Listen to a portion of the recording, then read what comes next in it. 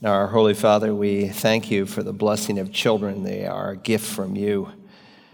And what a responsibility and a privilege to be able to shape a young life and aim them towards eternity, and not just to bring them into the kingdom, but to really help them to grow and mature. And so that's what we're learning from you, that we might pass these truths on to the next generation as we minister to our own children and grandchildren and even other people's children.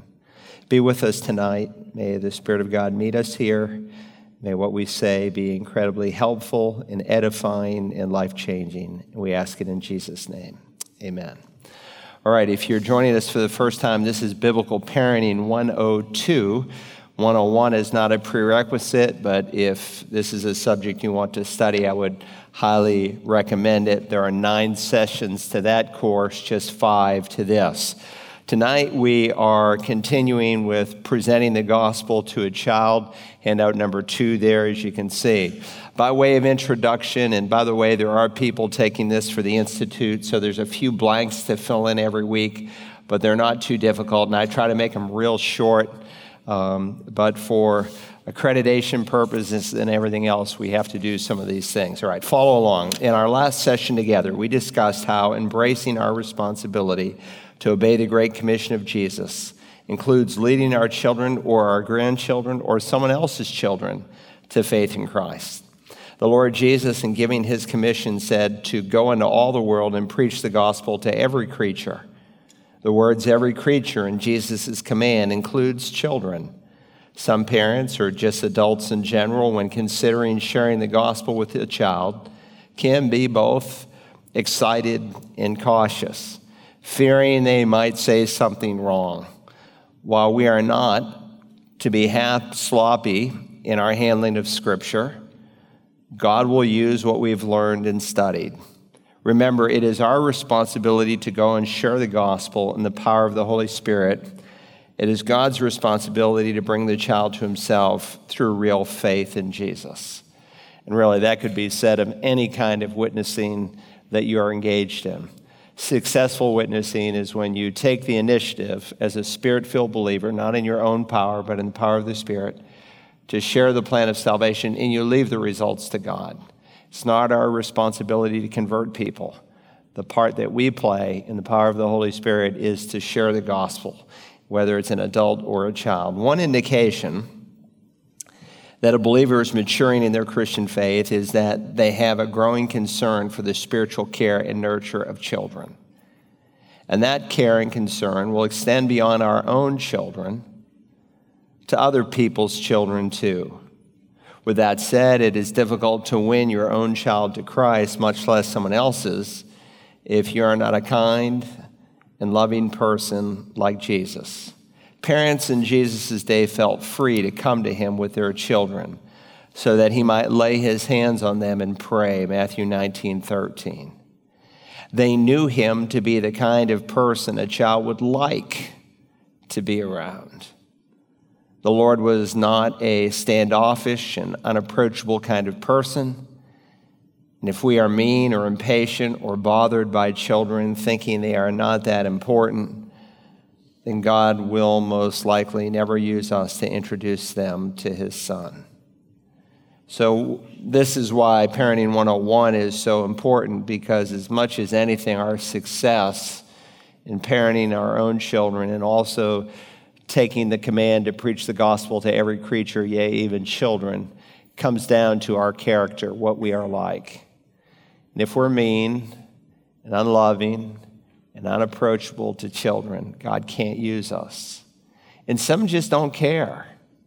I mean, that's sad. Our church is profoundly different, and I am so grateful to see what God has done. But many people come here, and they just don't care about kids. They're new Christians, new to the faith. They don't even talk to kids, don't even see the kids. They just see adults. But children are a vital part of God's kingdom. And as I told you last week, every church is one generation from extinction.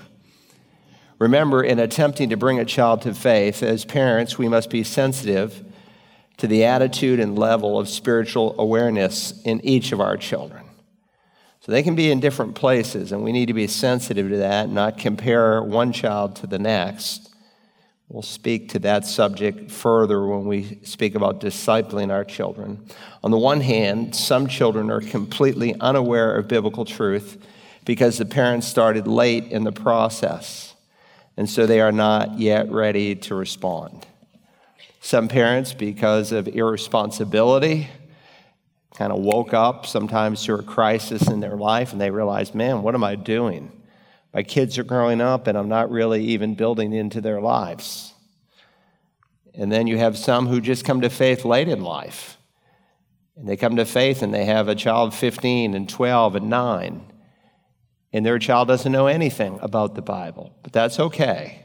God meets us where we are at. So that's one category. On the other hand, other children have more knowledge of God and the Bible and the plan of salvation, such that they are open and even ready to receive Christ.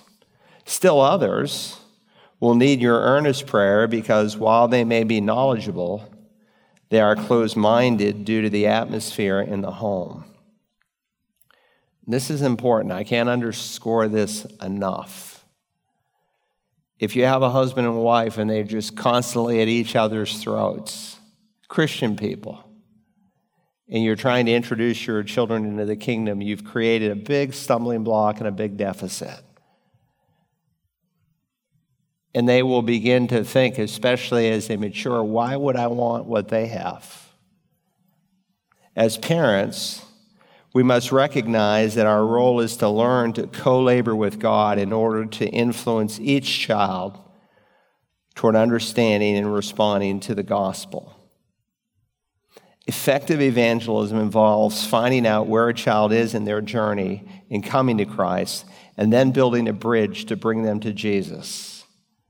As parents, or for those who simply are involved in working with little children, one of the most important responsibilities you have is to pray for your child. You should pray specifically, both that the Holy Spirit would prepare your child, that he would prepare your child by convicting him or her of sin, and then to help you to present the gospel in a way that he can understand the gospel.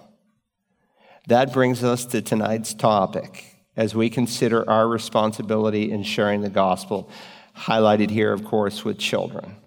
We want to share Christ in such a way that it will be clear to the child listening that the Spirit would bring them to faith.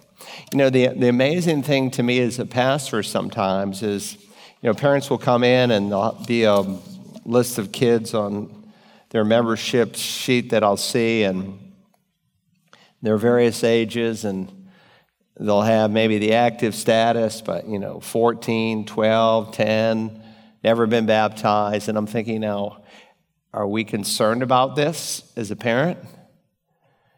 Now, you don't obviously want to push someone into that outward symbol if indeed they're not ready. But sometimes parents don't have the concern that they should have. And this is why it's really important to pray. And sometimes, I'm not one of these guys, pastors, you come in, I'm just going to make you feel good. I'll deal with you in truth, and I'll encourage you as much as I can. But sometimes when children come in and I feel like they're woefully behind when they shouldn't be, because there are so many opportunities and avenues for children to grow spiritually that come alongside of the parent and try to help the parent so that what you're doing at home is complemented by what we're doing here. And even to put tools in your hands. And I see that parents aren't even utilizing these things. That's a real concern, especially in this day when there's so much vying for the hearts and minds of little children. Okay, so let's talk about presenting the plan of salvation to a child. First, be conversational with the child. The starting place is that you have prayed and asked the Spirit to give you both opportunity and clarity in sharing the gospel. Remember what we studied last week from Colossians 4. Paul writes to the church at Colossus, and he says, devote yourselves to prayer, keeping alert in it with an attitude of thanksgiving.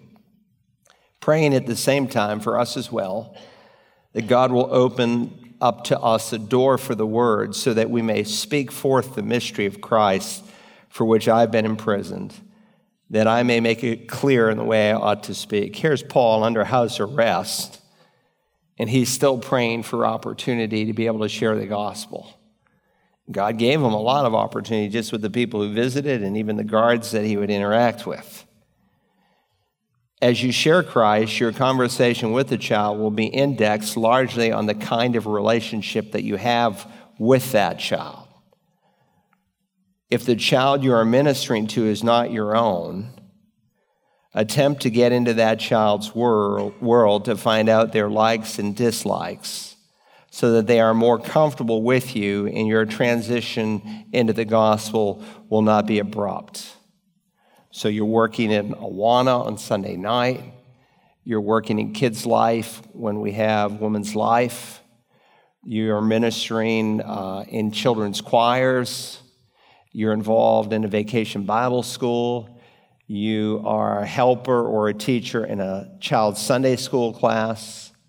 You're looking, you're praying for opportunities. And remember, there's a certain segment of these children who come to our church on a weekly basis, who have parents who just don't care at home, and someone else is bringing them. And sometimes I see people raggled by the behavior of a child, and I think, you don't know what that child's home life is like and for what that child is coming from. He's doing a whole lot better than you might think. If you're related to the child, the best way to get into his world is simply to spend time with him, listening to him, and building into his life. This is like critical.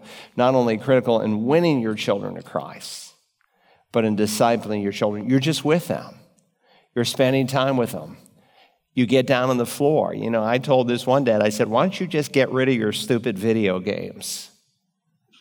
He said, man, you're wasting more time from what you've told me here in my office today, when you could be down on the floor with those kids and reading books to them and getting into their life and finding out what they're thinking. But he was missing it. So one, be conversational with your child. Secondly, in presenting the plan of salvation to a child, use the Bible as the source of your authority. In any presentation of the gospel, you want to use the Bible either from memory, or you can open up your Bible and share each verse. But again, using the Bible is critical. Any gospel presentation to either a child or an adult without the use of God's word will be anemic and will typically bear little fruit. Why can we say that so dogmatically? Because that's really the clear teaching of the New Testament. How then will they call on him in whom they have not believed? How will they believe in him whom they have not heard? And how will they hear without a preacher? So faith comes from hearing, and hearing by the word of Christ. Or in 1 Peter 1, we're reminded, for you have been born again, not of seed which is perishable, but imperishable. That is, through the living and enduring or abiding word of God.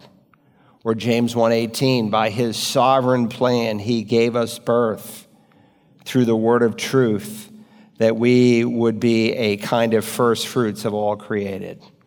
So just as there are two parents involved in physical birth, the Bible is clear there are two parents involved in our spiritual birth. On the one hand, we read in Scripture that we're born again of the Spirit. On the other hand, like here in 1 Peter or James, we're born again by the Word. Which is it? It's not an either or, it's a both and. But the degree to which we believe that is the degree that we will use Scripture in evangelism or even in helping our children come to know Christ. Sometimes someone will come in the office and I'll ask the child some verses just to see what they know. I'm kind of feeling them out. But sometimes, they come in, they're 10 and 11, and there's some basic verses, especially for these families who've been coming here for 5, 6, 7 years. And I said, I take it your child doesn't go to Awana. No, we're pretty busy on Sunday nights. And okay, I get that. It's only 25 Sundays out of the year. It's not 52, it's 25.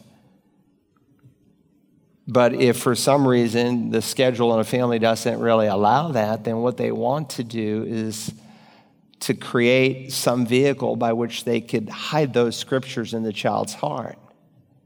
Because if faith comes from hearing and hearing by the word of God, if no one's converted apart from scripture, and you can begin to implant God's word in your child, and that's the great thing about Awana, it's putting in the parent's hand a tool where if they memorize Romans 6:23, they're not just memorizing a verse, they're memorizing the meaning of the verse.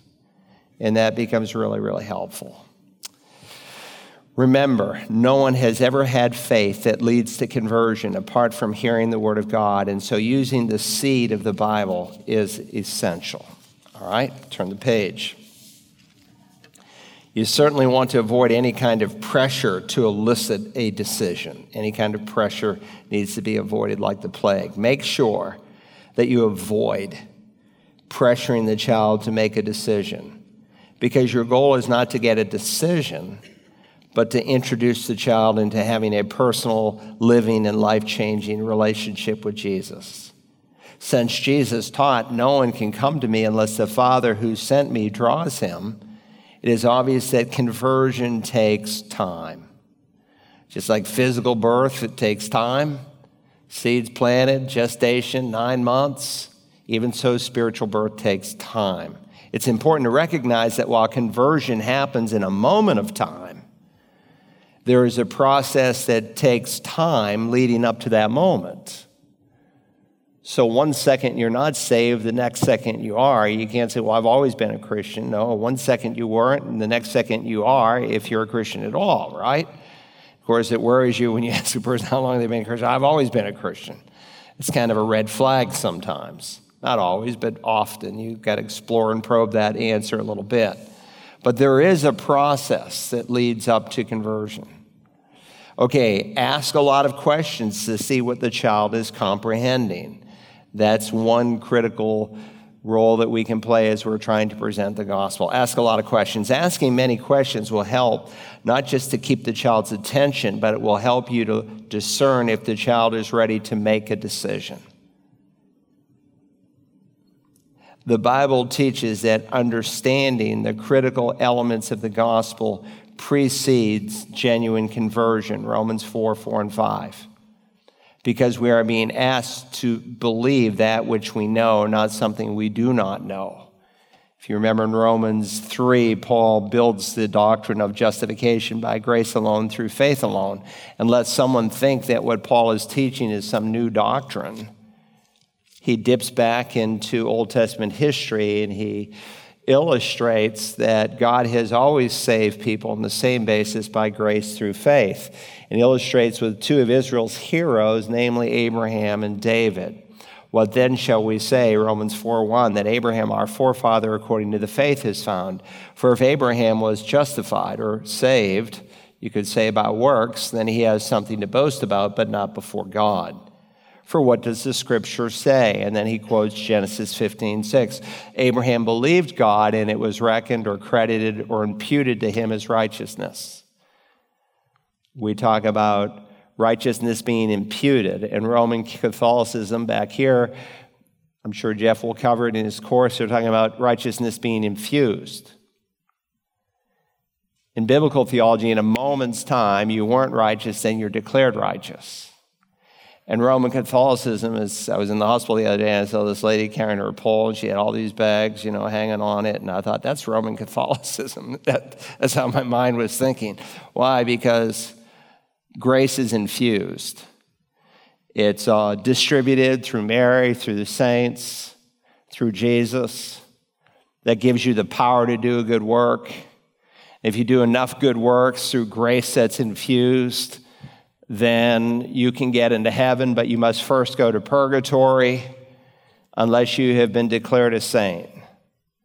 We're in the New Testament, so it's kind of a grace plus works. It's a totally distorted, different message preaching another gospel. We're in New Testament theology. it was credited to him as righteousness. Now, to the one who works, his wage is not reckoned as a favor, but what is due. When you work hard at the end of the week, they hand you a paycheck. That's not a favor. They owe it to you. But by contrast, to the one who does not work, but believes in him who declares righteous, who justifies the ungodly, his faith is counted or reckoned as righteousness. Who does God reckon, count, impute righteousness to? One, he sees that he cannot work for it. So does a person have to understand that salvation is not by works in order to be saved? Yes. Do they have to see themselves as ungodly? See, some people say, I'm not that bad. I may have my problems, but I'm not that bad. But God says we're ungodly. That's why, again, you can't convict a child of sin, but the Spirit of God can bring it home to that child. They have to see that it's nothing they can do, the one who does not work, but believes in him who saves not the good person, but the ungodly person. So I meet parents sometimes and they'll say, well, he invited Jesus into his heart, but I don't think he understands the gospel, but he invited Jesus into his heart, so he must be saved. If he doesn't understand the gospel, he's not saved. Understanding precedes genuine conversion. So that's an important truth. So the Bible teaches that understanding the critical elements of the gospel precedes genuine conversion because we are being asked to believe that which we know, not something we do not know. Some questions in presenting the gospel with children might include some of these. Do you know why God made us? Do you realize that someday we will all die? Do you think that everyone who dies goes to heaven? If you were to die today, would you say you're not sure, kind of sure, or real sure you go to heaven? How is Jesus different from you or me? Why cannot the good things that we do get us into heaven? Suppose I wanted to die on a cross for you. Could God accept my death for the punishment that you deserve so that you might be forgiven? What happened to Jesus after he died? Why is the resurrection of Jesus important? Suppose after Jesus died and was buried, just suppose that he stayed in the grave and never came back to life. Do you know what that would mean? If Jesus died for everyone who has ever lived in all of time and took all the punishment for every sin, then why doesn't everyone get to go to heaven? How do you get the benefits of Jesus' death and resurrection to count for your life? What does it mean to believe? What's another word for believe? Asking questions will usually elicit more questions that can in turn be used by the Holy Spirit to help your child understand. All right, now we'll pause there for a moment, and I have two children. Gianna, would you come on up here if you don't mind? And Jeremiah, come on up here. You get to sit up here in these comfortable chairs. Didn't you always want to sit up here on a Sunday morning, right, Gianna? See Pastor Carl sitting in this big, fat, luxurious chair. Have a seat. And you can hold that. And when you hold it, just kind of hold it close like that. Come on up, Jeremiah. Nice to see you. Thank you for helping me. Jeremiah, you come and you sit right here, if you will. And I'll turn that on, and you can hold that. Jeremiah, how old are you? 9. 9 years old. All right. Where do you go to school? Ladies Island Elementary. Okay. What grade are you in? 4th. 4th. What's your favorite subject in school? PE. PE. Hey, you're with me, buddy. Good deal. That was my favorite subject, too. All right. Gianna, how old are you? 10. And where do you go to school? I don't go to school. I'm homeschooled. Okay, so you're home educated. And what grade are you in this year? 5th. 5th grade. And what's your favorite subject?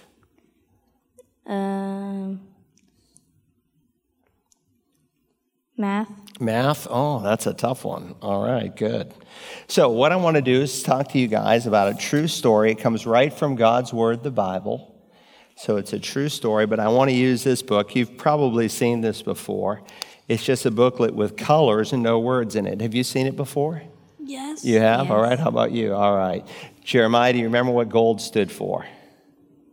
Yes. What does it stand for? Hold your mic just a little closer if you would. It stands for heaven. Very good, very good.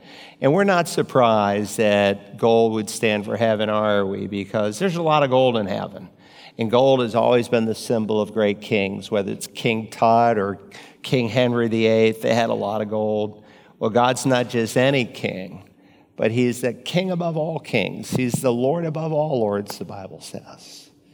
And so we're not surprised there's gold in heaven. But what makes heaven so special is not the gold that's there, but God's there. It's a place that God wants us all to go to. There's no sadness in heaven. There's no goodbyes in heaven. There's no death in heaven. It's where God wants us to go. But, Gianna, do you remember what the dark color stood for?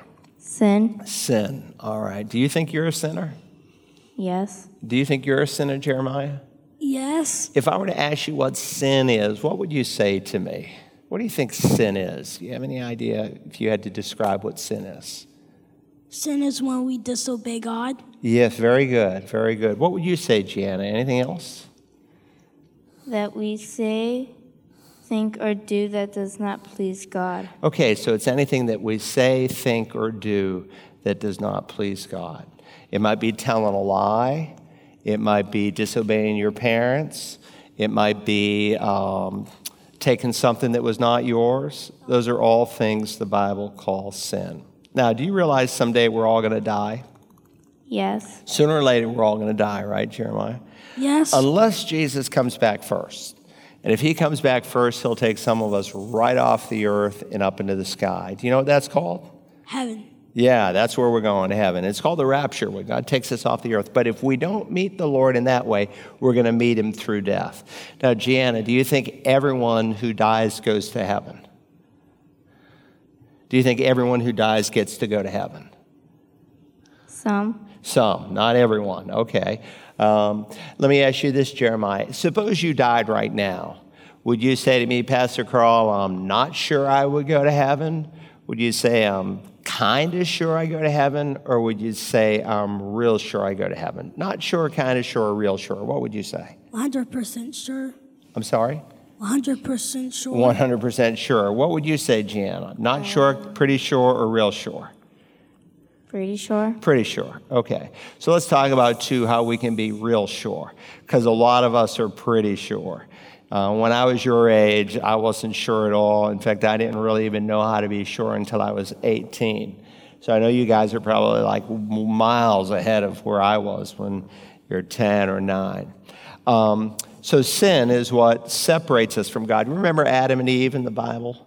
Yes. Yeah, God put them in a beautiful garden, and I suppose there were hundreds, maybe even thousands of trees they could eat from, but there was one tree God said, don't eat from it. And he warned, if you eat from that tree, the day you eat from it, you will die. Did they eat the fruit that day?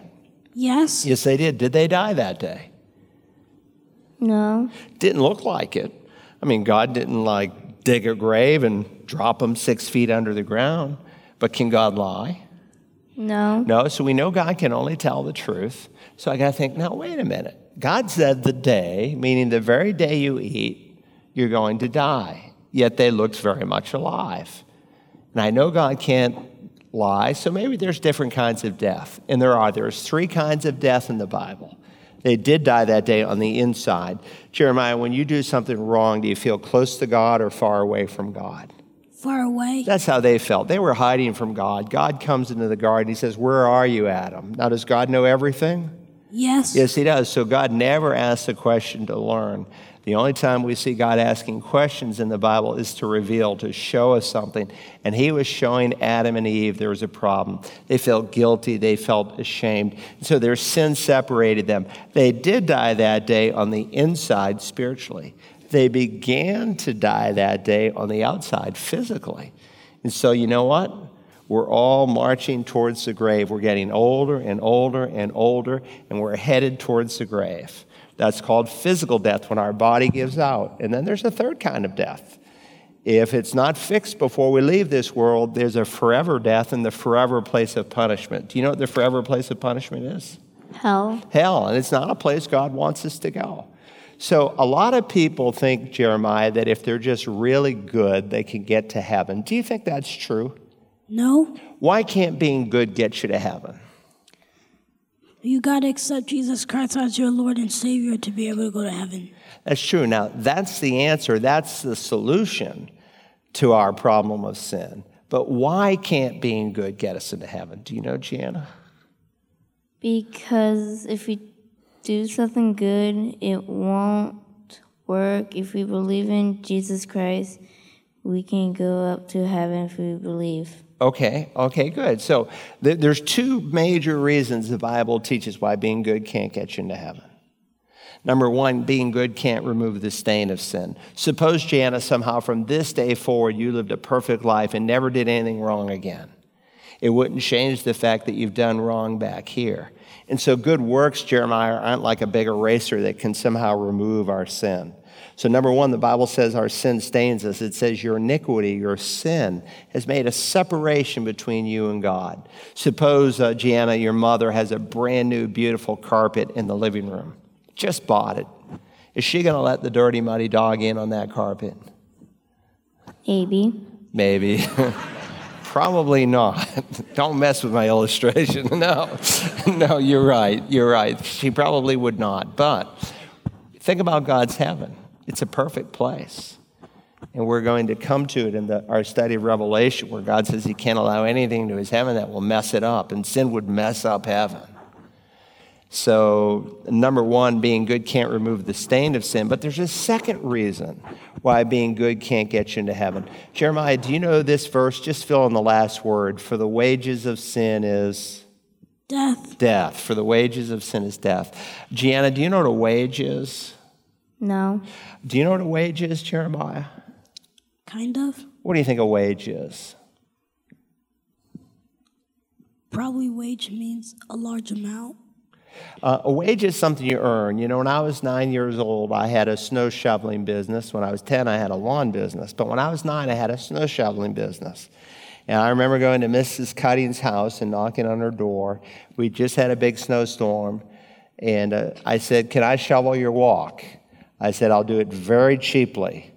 And she said, "I don't know, that's a lot of snow. You think you can do it?" I said, "I think I can. Would you let me try?" And she said, "Yes." And she let me try. You know, she gave me, it wasn't worth $2. She handed me $5. That was my wage. A wage is what you earn for what you do. So when the Bible says the wages of sin is death, it's saying what you earn, your paycheck for being a sinner, is death. And when God's talking about death, he's not just talking about our bodies giving out physically, but he's talking about a forever death, Jeremiah, and a forever place of punishment. Suppose I were an evil man and I committed murder. And I stood before a judge and I said, "Judge, I know you're telling me I deserve to die for my crime, but I see prisoners out there on Highway 280 sometimes picking up trash. And how about if you look carefully, sometimes you'll see people in these orange vests on in Beaufort. Sometimes they've adopted a highway, but sometimes it says Beaufort County Jail. And they're out there picking up trash. Judge, how about if I pick up trash for the rest of my life? I'll do it until the day I die." The judge would say, "Oh, no. Those prisoners who've done that, they haven't murdered anyone. Maybe they stole something at Walmart. Maybe they hit somebody, but they haven't committed murder. Your crime deserves to die." Well, God says the wages of sin, what we deserve for our sin, is death. And we say, "I'll get baptized." God would say being baptized is a good thing. But what's the wages of sin? Death. Someone else will say, "I'll keep the golden rule." Do you know what the golden rule is? The golden rule is to keep all his commandments. The golden rule is to do to other people what you'd want them to do to you. Very close, though. It's to treat people the way you'd want them. "God, I'll keep the golden rule." And God would say, "That's a good rule. My son made it up." But the wages of sin is Death. someone else would say, "I'll go to church every week. I'll pray. I'll give money to missionaries." And God would say, "Those are all good things. But the wages of sin is Death. So only death is going to satisfy God. That brings us to the third color. What does that color stand for? That stands for the blood of Jesus. For the blood of Jesus. Very good, Jeremiah. It stands for the blood of Jesus. So let's talk about Jesus for just a second. How is Jesus different from you or me, Gianna? We are sinners, but he is holy. He's holy. He's the only person who's ever walked on planet Earth who never, ever sinned. Everything he thought, said, and did was absolutely perfect. Now, you're 10 years old. Where were you 15 years ago? Everywhere. Where were you 15 years ago? Nowhere. Nowhere. So, all right. So actually, 15 years ago, you didn't exist anywhere in the universe except, you're partially right, except in the mind of God. Because God knew he was going to make you. Because God knows the future. And so you were right in that he knew he was going to make you. And you were right, too. You're both right in one sense. But do you know there was never, ever, ever a time when Jesus didn't exist? Now, there was a time when he didn't have a human body. And so what time of year do we celebrate where Jesus leaves heaven and becomes a little baby? Christmas. Christmas, exactly. Sometimes people call it his birthday. I like to call it his Earth Day. Because Jeremiah, your life and my life started here on earth, but Jesus left heaven and he came to earth as a little baby. And he's the only one who ever lived who never sinned. Now, here's a direct quote in the Bible. Jeremiah, it says, Christ died for sins. So if Christ died for sins and he had zero sin, whose sin was he dying for? All of ours. Exactly. Now, this is kind of a big word, Gianna, and I don't necessarily expect you to know what it means. I'm going to ask you anyway. Do you know what the word substitute means? Do you know, like, what a substitute teacher is? No. Okay, so a substitute is a thing or a person that takes the place of another. If I were using this pen down here and it ran out of ink, I might say, well, I'll find another pen, one that will take the place of this one that ran out of ink. Or maybe we could think of it in a different way. You have a sister at home? A brother? No. You have anybody at home? Except for my dad. Okay. I seem to think, if I remember correctly, that, let me pull out your sheet here. No, I don't have it here. Certainly you have a brother or sister at home, right? No, they're all here. Oh, they're Except all. for my dad. That is a great answer. This is one smart girl. All right, so you got Isabella. Isabella is 7 years old, right? Yes. Now, for the sake of argument, suppose Isabella did something wrong and she deserved a spanking. And right before your mom gets ready to spank her, you walk up and say, Mom, I know she deserves that spanking. I was wondering if you would spank me instead. Have you ever done that for your sister? No. No. But if you did, you would be her substitute. And Jeremiah, that's the way Jesus was our substitute. He wasn't being punished for his sin because he didn't have any. He was being punished for our sin. He took the punishment for every wrong thought, word, or deed you've ever done. Were you alive when Jesus died? No. No, all of your sin in one sense was the future. Does God know everything, Jeremiah? Yes. Yeah, he saw every bad thing we'd ever do. And the sin of all time was laid on Jesus. He was being punished for our sin. He was our substitute. And that's kind of the way he was our substitute. He was taking our pain and punishment. Now, Jeremiah, did he stay dead? No. What happened? He rose again. Yeah, he rose again on the third day. Now, just suppose, Gianna and Jeremiah, suppose after they nailed Jesus to a cross, which they did, and suppose after he died, they buried him in a tomb, which they did, but suppose he didn't come back to life. Suppose he just stayed dead. Do you know what that would have meant? That means he won't live again. Yeah, he would never live again. That's true. What else would it mean? Any idea? It means that he's just a man. What he says is wrong about him being God's son. It would have meant he was not God's son. Think your way through this. Most kids don't get this, so you guys are doing like really, really well. Have you ever been to a graveyard? Yes. Yeah. Have you ever seen anyone come out of a grave? No. No, me either. Though there are some people in the Bible who died who came back to life. You remember Lazarus, right? Yes. He had 2 sisters. Do you remember their names? I wish I did, but no. Do you remember? No. Okay, their names were Mary and Martha. So there's Mary, Martha, Lazarus. 3 kids in the family. They were all adults when Jesus walked on the earth. And they were good friends with Jesus. He'd go to their home in Bethany, and they'd cook for him and take good care of them. And well, one day Jesus went to their home, and Mary and Martha, the 2 sisters, they were just crying their eyes out. And they said, Jesus, if you had been here 4 days ago, you could have saved our brother. He was so sick, you could have healed him, but now he's dead. Jesus said, let's go to the graveyard. So they go to the graveyard, and Jesus said, open up the tomb. They said, Lord, he stinks. You don't want us to open. He stinks. Open up the tomb. You know, not long ago, we had this smell in our backyard. It was underneath the deck. And my wife said, there's something dead under there. You need to go get it. So I went underneath the deck, and we had this crab pot, Jeremiah used to catch crabs in, and this possum had crawled into the pot and got stuck in there. He died in there, and he just stunk. So I kind of dumped out the crab pot, and then I took a stick and put him under the possum, and I carried it down to the brush pile and threw him up there to burn him. Well, when people have been dead, they stink. Now, in America, we put all these chemicals in them. But in Israel, to this day, when you die, they bury you usually the same day, if not within 24 hours. They don't put any chemicals in you. They said, Lord, he stinks. Open up the grave. And do you remember what Jesus said? He said, Lazarus, come out. And this man who had been dead for 4 days came back to life. But eventually he got old or sick again, and he's buried in some grave over there in Israel. But Jesus wasn't just raised to life.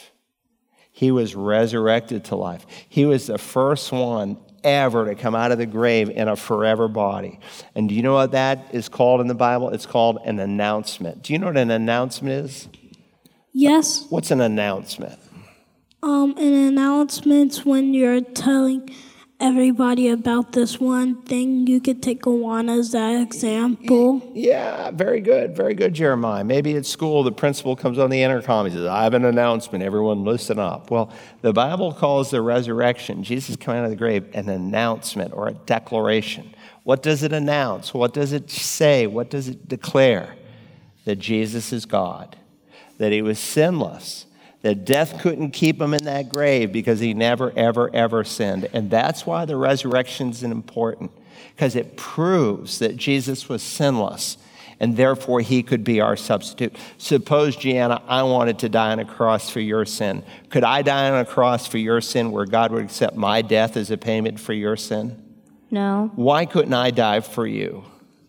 Because we're not holy like Jesus. Exactly. We're sinners. I'm a sinner. Only someone who didn't deserve the wages of sin, death, could die for you, Jeremiah. And there's only one person. Now, I'm almost done. You still with me? Yes. This last color speaks of the purity that God wants to give each one of us. So let's think for a moment. Jeremiah, when Jesus died, did he die for some people, most people, or all people? Obviously, all people. All people. Did he die for some of your sin, most of it, or all of it? All of it. All of it. Every single one. Now, Gianna, if Jesus died for every single person and every single sin, then why doesn't everyone go to heaven?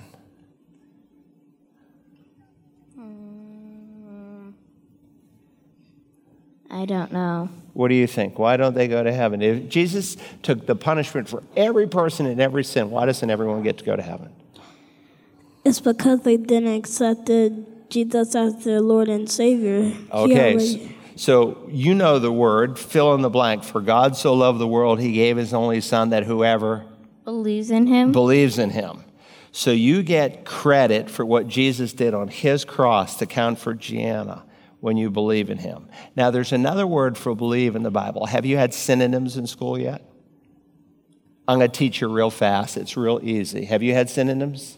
Yes, synonyms are the same thing. Okay, so there's antonyms. You can hear the word anti in it. There's Christ, and there's a man who's coming who's antichrist, and he's the opposite of Jesus. So what's the antonym for cold? The opposite of cold. Hot. So now you know what antonyms are. Synonyms, You said it. It means the same thing. You can almost hear the word same and synonym, right? Two words that mean the same thing. So what's another word in the Bible for belief or believing? Unbelievers? No. Do you know this verse? For by grace you have been saved through Christ. That's true, but that's not what the verse Faith. says. Through what? Faith. Faith. Okay. For by grace you've been saved through faith. So sometimes you're going to read in the Bible, you're saved by believing in Jesus, and you're right there. And sometimes you're going to read in the Bible, you're saved by faith in Jesus. The word faith and the word belief are synonyms. So give me a synonym for faith. Hope?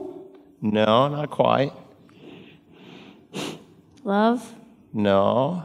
How about trust? Let me see if I can illustrate it. Suppose I invite you to Awana next Sunday night, and I say, Gianna, I'm coming to your Awana class to speak. And you tell your mom, I want to go to Awana tonight. Pastor Carl's going to be in my class, and I want to hear what he has to say. And you come, and I'm there. You come because you believed what I said. Faith is when you believe what someone says. It's when you trust God's word. So there was an old man by the name of Noah one time, Jeremiah, and God told him to build an ark. Now remember, before the great flood, it had never rained. God watered the earth with a mist from below. But Noah believed that God was going to flood the world, so he built the ark. See, that's what faith is. You take God at his word. You believe what he said. So here's the promise, Jeremiah. I'm almost done. He says, whoever will call upon the name of the Lord, he's talking about Jesus, will be saved. That's what God said. Whoever will call upon the name of the Lord will be saved. Now, I had 2 children in my office not long ago. The parents brought them in. Let's see, she was 9 and he was 7, if I remember. And they said, Pastor Carl, they've prayed the sinner's prayer and they've asked Jesus to be their Savior, but we're not really sure they understand. I said, well, we'll talk to them. So I said to the 7-year-old, I said, if you died this second, right now, are you not sure, pretty sure, or real sure that you go to heaven? And Jeremiah, he told me he was not sure. Question. Had he believed God's promise that whoever will call upon the name of Jesus will be saved if he was not sure? What do you think?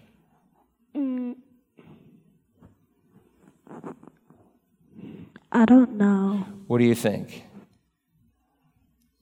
If God said, you're right, no. He had not yet believed. Now, it's not because he was a God hater or anything like that. He loved the Lord as much as he knew how and was trying to learn the Bible. He just didn't understand yet. So he had not yet believed God's promise. He had not yet trusted for himself that promise. Now remember, God can make that promise because Jesus died. If Jesus hadn't died and taken the punishment for all of our sin, and God said, just call on Jesus' name and I'll save you, then that would be like a judge letting a murderer go free. Why? Yeah, because it would be unjust. It would be unfair. Sin has to be paid for. And where was sin paid for? On the cross. On the cross. So, again, he just didn't understand. Now, his sister was a little different. I said to her, if you died right now, are you not sure, pretty sure, or real sure you go to heaven? She said, Pastor Carl, I want to go to heaven. I think I go to heaven. I'm pretty sure I go to heaven. She went on for about 2 minutes. Had she believed, but she said, I'm not absolutely sure. I'm just kind of sure. Question, had she believed God's promise, whoever will call upon the name of Jesus will be saved, if she was just pretty sure? Maybe. Not yet. Not yet. If I say to you, I want to meet you in the Missions Cafe after church tonight because I want to give you a Coca-Cola for helping me. And someone says, well, do you think Pastor Carl's going to be there? And you say, no, he won't be there. Would you have believed me? Not if you said, no, he won't be there. Well, if I said, if someone came up to you, think Pastor Carl's going to be there to give you the Coke? And you said, well, maybe, kind of, I'm pretty sure. Would you have believed it? Maybe. Not yet. Not yet. So what makes the difference where we cross the line is when we take God at his word and we believe what he said. So if you're just kind of sure, Or pretty sure? Do you want to be real sure?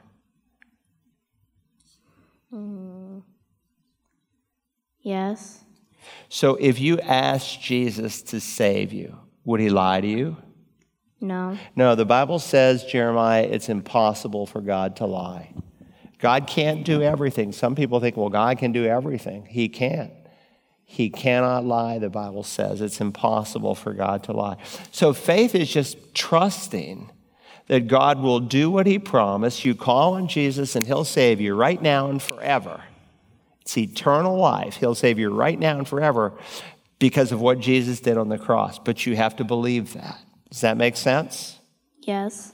Do you want to be sure? Yes. Can I lead you in prayer for just a second? Yes. All right, you close your eyes and you bow your heads.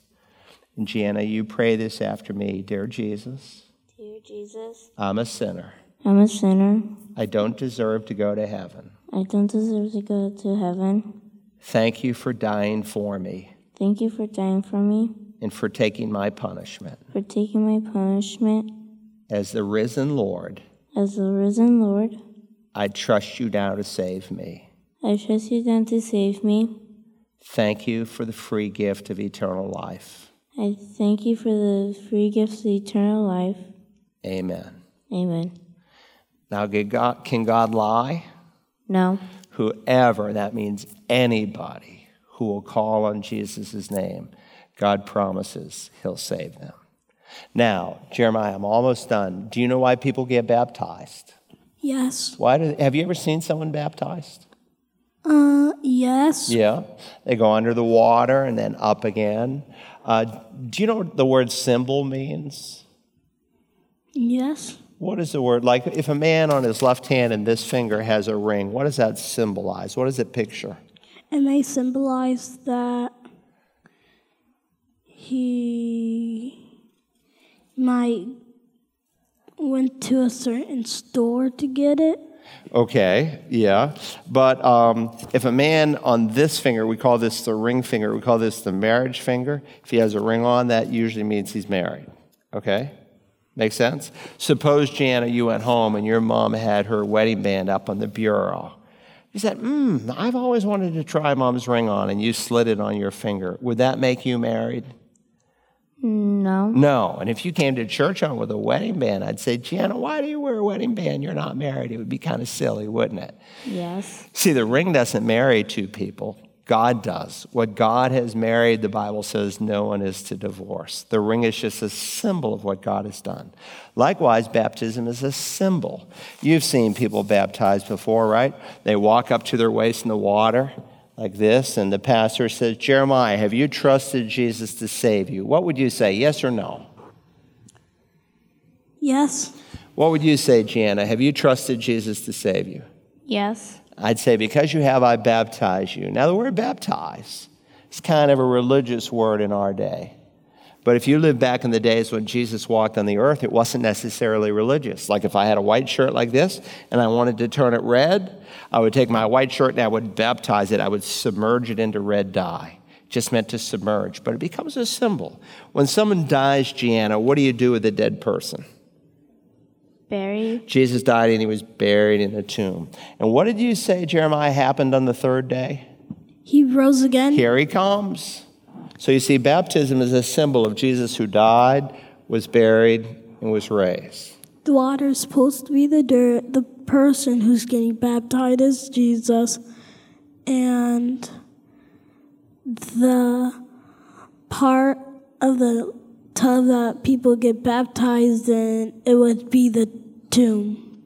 Let me ask you a question. This is an important question. Suppose someone did not ask Jesus to be their Savior, but they got baptized. Would they go to heaven? No. No, they'd just get all wet. They wouldn't go to heaven. Let me ask you this. Suppose someone did ask the Lord Jesus to be their Savior, but they didn't get baptized. Would they go to heaven? No. Why not? Does baptism save you? No. Does it help save you? Maybe. Not a bit.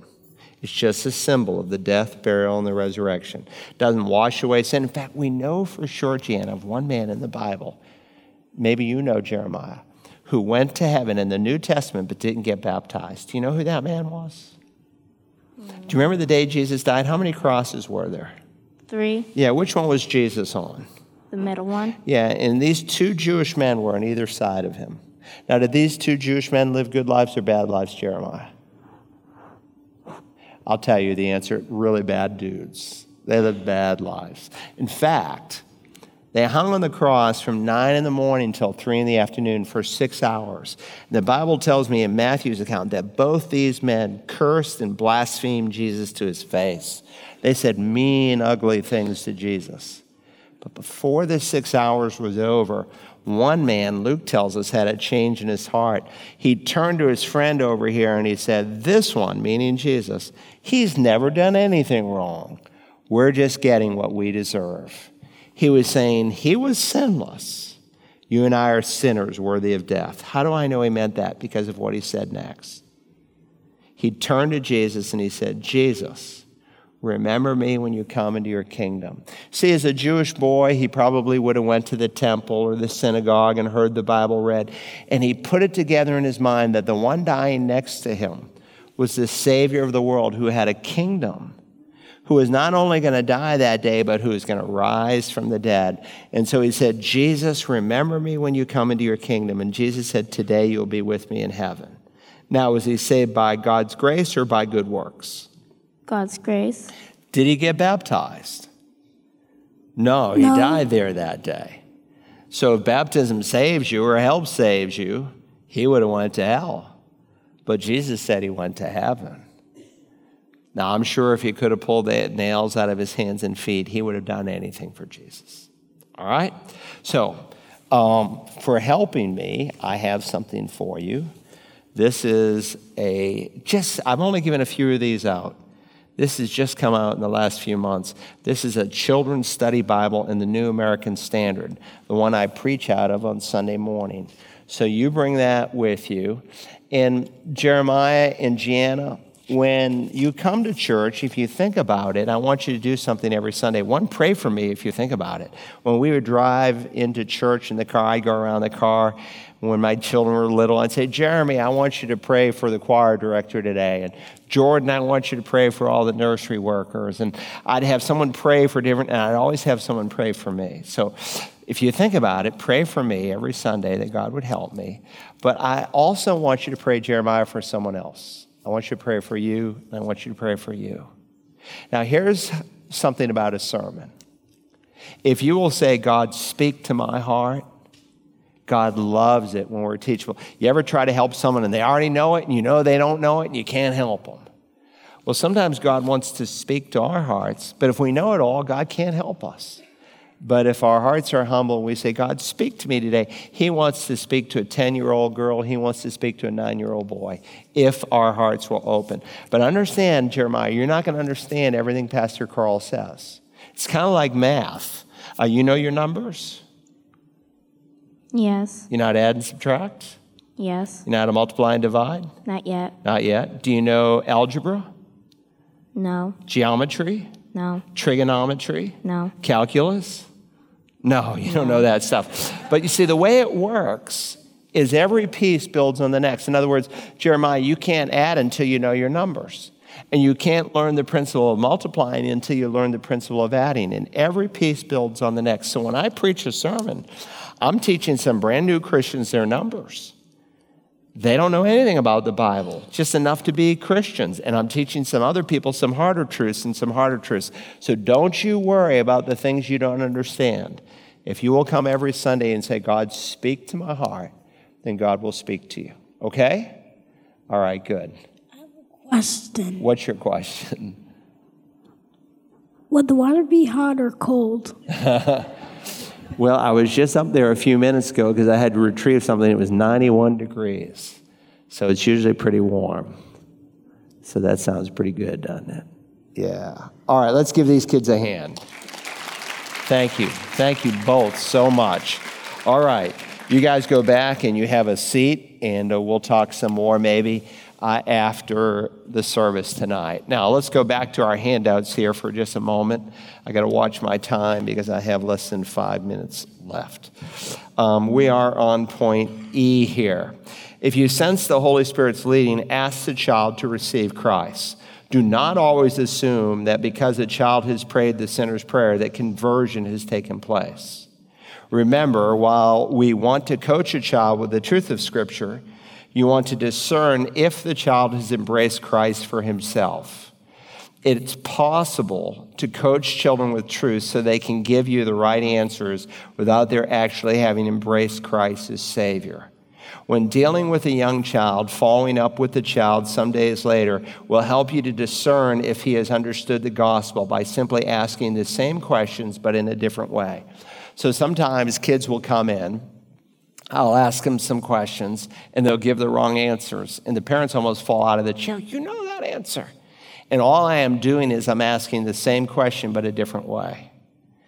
And if they don't really understand it, they will sometimes freeze up or just give the wrong answer. So I will walk them through the plan of salvation, and sometimes they, seemingly are responding, and they give the right answers, and they pray the prayer with me, and then I'll say to the parents, now, I just coached your children with truth for the last 20 minutes. And maybe they're just responding to my coaching right now. So I want to see your child again in 6 or 8 months. Now, 2, when you talk some baptismal questions, you see if they connected baptism to grace. That can be a real telltale thing. But if they're real young, I usually say, let's meet again in 6 or 8 months or a year. And sometimes, to be honest with you, I'll meet with a child 3, sometimes over 4 years before I'll baptize them. Because I, as a pastor, do not want to baptize the child unless the child owns the gospel. They don't have to be a great theologian, but they have to know that they're a sinner, bankrupt, and that only the death and resurrection can save them. All right, remember, before genuine conversion can take place, the child must be convicted by the Spirit of their sin before they can receive Christ. When a child doesn't understand he has sinned or is not willing to admit his sin problem, then step back and pray that God would reveal his need. However, once a child has admitted his sin, continue with more thought-provoking questions about who Jesus is and what he did on the cross. Any clear presentation of the gospel will deal with sin, substitution, and simple faith. Those are the 3 critical components: sin, substitution, simple faith as it relates to the death, burial, and the resurrection. Explain the nature of faith or belief as trusting completely God's promise to save us on the basis of the gospel. Now, if the gospel, this was a little rushed. If I had a little more time, I would have asked some questions about the gospel. What's the gospel? Well, it's the power of God for salvation, Romans 1:16. You can see it defined here with 3 underlined words: death, burial, and resurrection. Number 10, help the child from Scripture to see that sin separates us from God, but that faith in Jesus can bring us back into a friendship with God. Never use Christian catchphrases not found in the Bible like accept Christ or commit your life to Christ or invite Jesus into your heart. Those are found nowhere in the Bible. And those are phrases that sometimes don't help at all. The Bible never asks you to invite Jesus into your heart. Never once. It says to believe in Jesus, to trust Jesus. So what you're trying to get at is, do they understand the nature of faith as it relates to the death, burial, and resurrection? I asked a young man one day, I said, why should God let you into heaven? He said, well, I committed my life to Jesus. So I said to him, Landis, what does it mean to commit your life to Christ? He said, well, when I was 16, I turned over a new leaf in life and just started trying to obey the Lord and keep his commandments. That's not salvation. That's salvation by works. The Bible never says accept Jesus, never says commit your life to Jesus. It never says invite Jesus into your heart. You can invite Jesus into your heart and be just as lost as can be. Christ coming into your heart is not the way of salvation. It's a byproduct of salvation. We are indwelt by the Spirit of Christ after we believe in the Lord Jesus, but that's not how we are saved. That is a fruit of conversion. You do not want to give the impression that the child only needs to say a prayer and they will be saved, okay, because it's Jesus alone. 13, depending on your child's age, do not suggest immediate baptism. but rather give the child some time to process their decision. And a lot depends on the age. If a child comes in and they're 13, developmentally, a child who's 9 and 13 have really moved down the continuum, just like someone who's 18 and someone who's 23. They've matured a lot in that time. So you want to kind of feel, where are they in their maturity level? But you don't want to prematurely invite them to be baptized.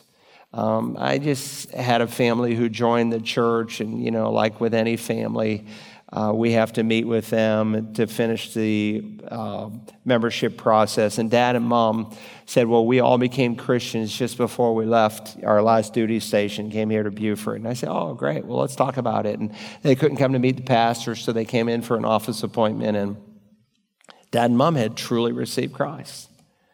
But their 14-year-old daughter, when I asked a few simple questions, it was obvious. She did not understand salvation by grace alone.